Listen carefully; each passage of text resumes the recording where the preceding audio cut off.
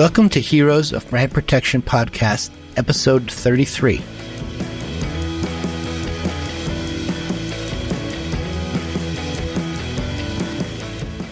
I'm your host, Daniel Shapiro, Senior Vice President of Strategic Partnerships at Redpoints, the world's fastest growing digital revenue recovery platform with a mission to make the internet safer for both brands and consumers. In this podcast, we will share stories and industry insights from some of the leading experts in brand protection and anti-counterfeiting from many different industries. We are so happy you could join us today. Please check out all of our episodes on www.redpoints.com/podcast. Today, we are thrilled to be talking with Bozóki, Senior IP Counsel at Mars. Bence wanted to be a few things when he was a young boy. He wanted to be a professional soccer player and a rap artist. Nowadays, our guest would like to become a stand-up comedian while still being an IP lawyer. Meanwhile, he is an experienced in-house counsel, recognized by the World Trademark Review as one of the leading trademark professionals in the food and beverage industry worldwide. He specializes in creating and executing enforcement strategies, leading trademark litigation work, and advising on how to build a strong global trademark portfolio. His creative thinking and no-nonsense approach towards tackling infringements helped Mars acquire a reputation as a company that enforces its IP rights in a strategic and consistent way. So, are you ready to listen to this hero of brand protection story? Bence, thank you for joining us today. It's wonderful to have you as our guest on our podcast. Thank you, Daniel. Welcome, everybody. I'm really happy to be here with you today. So to maybe warm us up, Bence, one of the things I wanted to ask you is, when you think about pineapple on a pizza, is that something you would ever think is an official item to go on top of a pizza or not? That's a hard question, Daniel, to start with. It's a tricky one, but I have an answer. As a child, the answer was absolutely yes, but as an adult, I would rather not. Very, very good. But you have done it. That's the key thing, right? When I think about experiences that happen to all of us in life, sometimes in our experiences, there's an experience that is one of these funny moments that you tend to share with your friends when you're having a beer. Do you have one of those funny experiences that you tend to share with people when you meet them or you're having a beer with? Yes, sure, Daniel. I think some of the most joyful memories for me revolve around rap music or hip hop music, surprisingly or not. I myself am a songwriter as well as a rapper, as a hobby of mine. And we used to have these events with the Hungarian IP Association back in the day where they had karaoke nights almost every single time. And I was a regular participant and I enjoyed those moments very much. More recently, with my current job at Mars, I wrote a rap song during COVID about COVID, surprisingly, and I won internal awards for that within the legal team as one of the funniest and most creative pieces that was shared during a difficult time for everybody. Well, listen, I wish we could have a few segments from your COVID rap song just to sort of hear the rap. I don't know if you need background music or not, but that would be awesome one day, if not today. One day, maybe. I still have to think about it. I haven't listened to it in a long while, but perhaps that's a good thing. All right, we'll get together one time when you give me the COVID rap. So maybe share with us, Bence, when you were a young man, what did you want to be when you grew up? Or maybe even today, as a person, what do you want to be when you grow up? Good question. You always grow, don't you? You always try and develop. I think as a child, I wanted to be a footballer, as we say in Europe, a soccer player, as you would call it in the US. That didn't work out, obviously. I wasn't talented enough. And then I also wanted to be a rap artist, which also didn't work out. Clearly, I'm not good enough in that. And then nowadays, my dream is to become a stand-up comedian, which probably I'm also not good enough at. So I will probably stick with law and IP law. Very good. Well, listen, now I have two things that have to happen. Next time I'm in London, I want to come to one of your stand-up concerts and then sort of hear the COVID rap song. How did you decide on this profession, like in that concept of footballer, stand-up comedian, rapper? When did you, position yourself into the, your profession as an IP lawyer? When was that process, sort of happened to you? I think it happened during law school as well as after law school. And you might ask, how did I end up in law school? But great question. I wouldn't do it again, for sure. But since I did it, I might as well make some kind of a success of it. And as a young lawyer with an opportunity to join an IP law firm back in Budapest, Hungary, it felt like a logical choice to make. It felt like an area that was always interesting for me within law. And it still is interesting. So I suppose within law, intellectual property is something that I was always excited about. And when the opportunity presented itself, I did not hesitate to join that IP law firm. And then the rest is history, really. Yeah. And when you think about that, as you got into IP law, et cetera, obviously you made a couple transitions. How did you take that transition as a lawyer, as an IP lawyer, working for an IP firm, and then go in-house, as an example, into Mars? What was that transition all about, and how come you were ready at that particular point to sort of move in-house as opposed to external, I think there are several factors there, and it's also worth mentioning that I relocated to the UK from Hungary when I made that move from private practice to in-house. So I think that with that, it became even bigger a move, if that makes sense. And I did want to become an in-house lawyer. However, I did not expect that this would be in the UK, which was a fantastic opportunity at the time that I really wanted to grab. And I suppose what is really good about in-house is how close you are to business, how close you are to decision making, how much better you understand projects from the very beginning until the end. The value that you add to the business is, for me, is much more than from an external standpoint.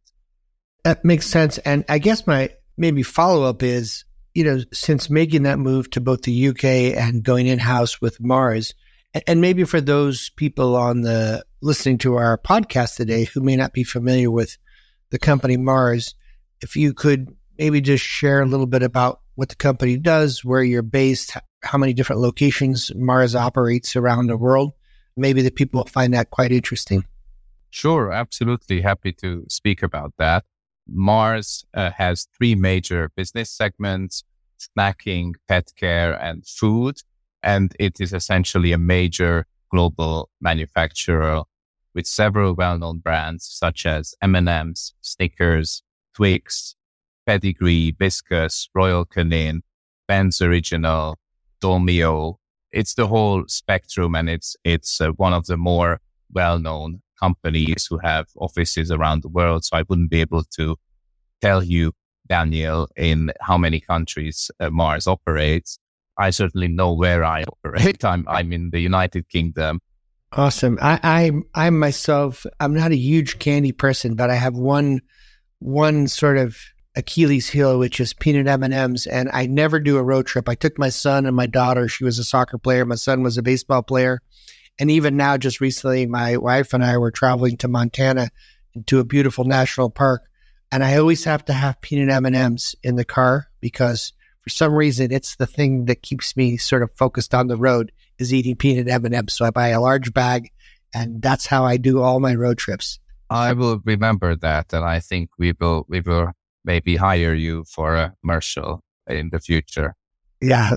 How to road trip with peanut M&Ms. Exactly. So if you were to describe Mars in one sentence, how do you sort of wrap that into a sentence? What is the Mars company all about? I would say Mars is a purpose-driven company with a collaborative culture. That is the sentence that I would say describes Mars really well for me. Fantastic. And when you think of your role as the senior IP counsel at Mars, what would you describe as maybe some of the most difficult tasks associated with your role and that you have to face head on a regular basis? I think time pressure, we all face it, is something that is a regular thing at Mars as well.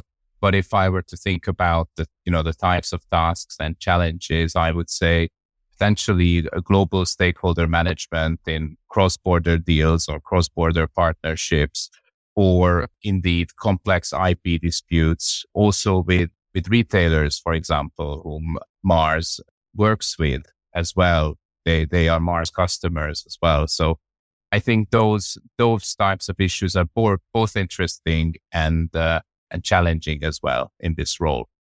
Yeah, I'm sure at that size of company, those would be significant challenges. When you think, maybe for the audience who's listening to us today, when you think about maybe your top 3 strategies to sort of fight online fraud, are there 2-3 things that come to mind in terms of the top strategies for you?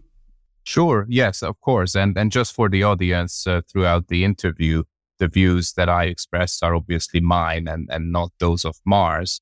The top 3 strategies that come to mind for myself are prioritization. So we do have to prioritize really well, and we have to pick our battles in everything, but definitely when fighting online fraud, there's just too many things going on. You can't go after everything. You have to choose the right technology, the right tech. I think there are several options out there, several companies and vendors. And I think it's incredibly important as the online actors get more and more sophisticated to use the right technology to track them down. And thirdly, it's about balancing resources, about balancing internal resources, human resources, external resources, and also the budget around what you do and how you do it and how you do it efficiently. So I would say these 3 things. Yeah, and that makes a lot of sense. And Bence, when you think about like those 3 strategies you mentioned, prioritization, technology, how has that adapted at Mars, or as you've been there, how have you sort of adapted that strategy? Maybe when you started it was something else, and today, how do you think about that? I think with online brand enforcement in general, it was first used to supplement the enforcement we've been doing otherwise. So rather than the main thing, the main direction, it was supplementing other enforcement efforts. Whereas now, today, global online brand enforcement is the cornerstone of what we do in enforcement in general. It is the main thing. Detect, investigate, and stop infringements at a large scale is what it is all about. Yeah, that makes a lot of sense. And I think, when you think about people who may take your packaging, or look alike and change that must be something that happens quite often for you. We see it obviously in the CPG, or is that a challenge that you see sort of having to battle as well? Yes, regularly. I think the more famous you are, the more you are going to be copied. And a lot of actors don't copy your brand name, but copy everything else around it. So the whole look and feel of your packaging. And we get that a lot as a company, as a brand-led company, if you will. And what we do about it is essentially have a very sophisticated protection strategy for the whole of the packaging, the distinctive elements of the packaging. We have a nuanced approach when it comes to how to tackle these issues. It'll depend a lot on where we are in the world, what country, the type of infringer we are dealing with. And perhaps most importantly, we should not be afraid to take aggressive action where needed. Yeah, I agree. And, I think about your profession here as an IP lawyer. And one of the questions I was going to ask you is, is there a myth about IP lawyers that you would want to debunk? And of course, after learning about your rap skills, your comedy skills, etc., I already am thinking that you may not fit exactly into the same shoebox of IP lawyers. But is there anything that you could share initially that if you were to debunk a myth about IP lawyers like yourself, what would that be? Those skills that you mentioned, Daniel, very kind of you to mention them again, but they are more dreams than actual skills. I think one of the things that comes to mind is that the myth that lawyers can be dull and boring, or at least more boring than people in other professions. I think I'd have to say we're a diverse bunch of people, and at least some of us are fun to hang out with. That's what I would say. Yeah, I would agree. My last guest on the podcast was John Merles, who's head of risk operations for Lilly Bank, which is a online banking system in the U.S. And I asked him if he had a question about you that we should learn about you. And he wanted to ask you this question, which is, what are you currently doing to expand your own skill set and your own knowledge in this industry that you're in? I try to expand my skill set by regularly attending trainings, seminars, conferences, following emerging trends and topics online, reading about them everywhere where I can find them, and just in general, always be alert and ready to develop myself, never be satisfied with what I've achieved, and just be curious and keep up with the trends around you. Is there a go-to, journal or blog or something that you read regularly to keep up those particular skill set? Is there one that you tend to check out more regularly than others? I think there's a couple. The Trademark Lawyer magazine, I keep up to date with what Marks as an organization is doing, the brand owner organization, as well as World Trademark Review and Managing IP, I should say. All of those have very good resources. Good sources. Yeah, thank you. And then when you think about your career and you're speaking to a young person who's looking for advice on how to pursue a career similar to yours, what kind of things do you share with that person about thought process on how to manage their own upcoming career? I think the first thing that comes to mind is to think globally, be ready to explore other countries instead of thinking locally, thinking regionally. Just think globally and be ready to move to a different country to explore different regions of the world. It opens up and your mind, and it helps, I think, with a lot of things. Secondly, a cliche, but very true, work hard and never stop learning. And the third one for me is lead with passion and authenticity. Many people try to obviously fit in to where they are, but don't lose any of the passion and any of your authentic self in that process. Yeah, I think that's super advice. And I think whether you want to be in your career path or almost any career path, certainly three sound principles, I think, for anyone to follow, regardless of their career path. Yes. When you think about yourself, was there someone who inspired you along the way that was sort of a mentor or an inspiration to you as you were moving forward in your career? Yes. I would mention a couple of people from SBGK, the IP law firm in Budapest, Hungary. I would mention Áron László and Péter Lukács, who have been sort of the dynamic duo, my two mentors when I first started practicing IP, and I learned a lot from both of them in very different ways. I hope they are listening to this now. And then I think in general, those colleagues or people of my profession inspire me who excel in other things as well, not just IP, who have fun along the way, who are good business people, for example, very good in business, which I'm not very good at. Julius Stops comes to mind, who's a friend of mine and has built an incredible empire of a law firm and brand protection service. So his name comes to mind as well, certainly. Thank you for sharing that. Super interesting. Our next guest following you on our podcast is going to be Nigar Kiramova. She's a trademark attorney at Essity. What would you like to ask her that would be helpful for us to learn about her when she does her podcast with us? Yes, Daniel, I think I would love to ask her the following question. what is the achievement you're most proud of in your life? That's a great question. And maybe if it's okay if I ask you, Bence, what is your greatest achievement that you've had?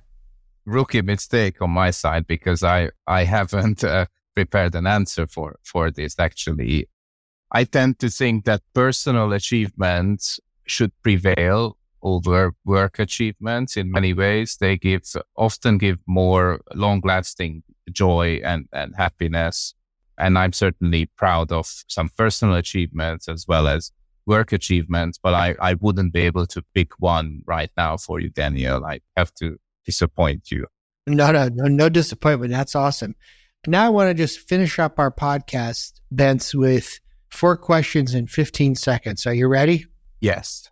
All right, here we go. Favorite music, band, or singer? It'll have to be Tupac. Favorite book? Talking to Strangers by Malcolm Gladwell. Great. And if you could only eat one food for the rest of your life, what would it be? I can't choose between good curry or pizza. All right, good. And then what is your go-to resource in order to keep up to date on brand protection? I would pick Marks and the World Trademark Review. Awesome. Well, thank you very much, Bence, for joining us. It was great to learn about your story and how you got here. And I think the cliffhanger of today's podcast will be one day we'll bring you back for the COVID rap song. Thank you very much, Daniel. And thank you to everyone who's listened to this podcast. And I'm making no promises, Daniel, about the rap song. Maybe one day live somewhere, but we will just have to wait and see if that happens. Yeah, maybe a brand protection rap. That'll be your next thing, like a generic brand protection rap song. Oh my gosh, I regret mentioning this already. Well, Bence, it was very interesting to learn about your journey and your insights in intellectual property enforcements. Bence provided us 3 brand protection strategies that I think are really important. Prioritization.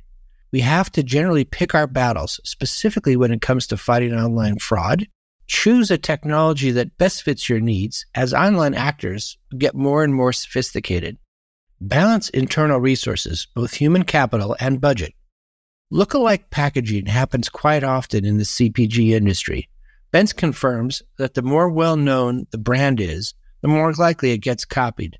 Bence encourages brand protection professionals not to shy away from taking a rather aggressive action when needed. Well, that's it for us today. You can follow us on all of our platforms: Spotify, SoundCloud, Apple Podcasts, Google Podcasts, Amazon Music, as well as LinkedIn and Twitter. If you don't want to miss a new episode that goes live, please subscribe to our podcast on any of your favorite platforms. Make it a good day.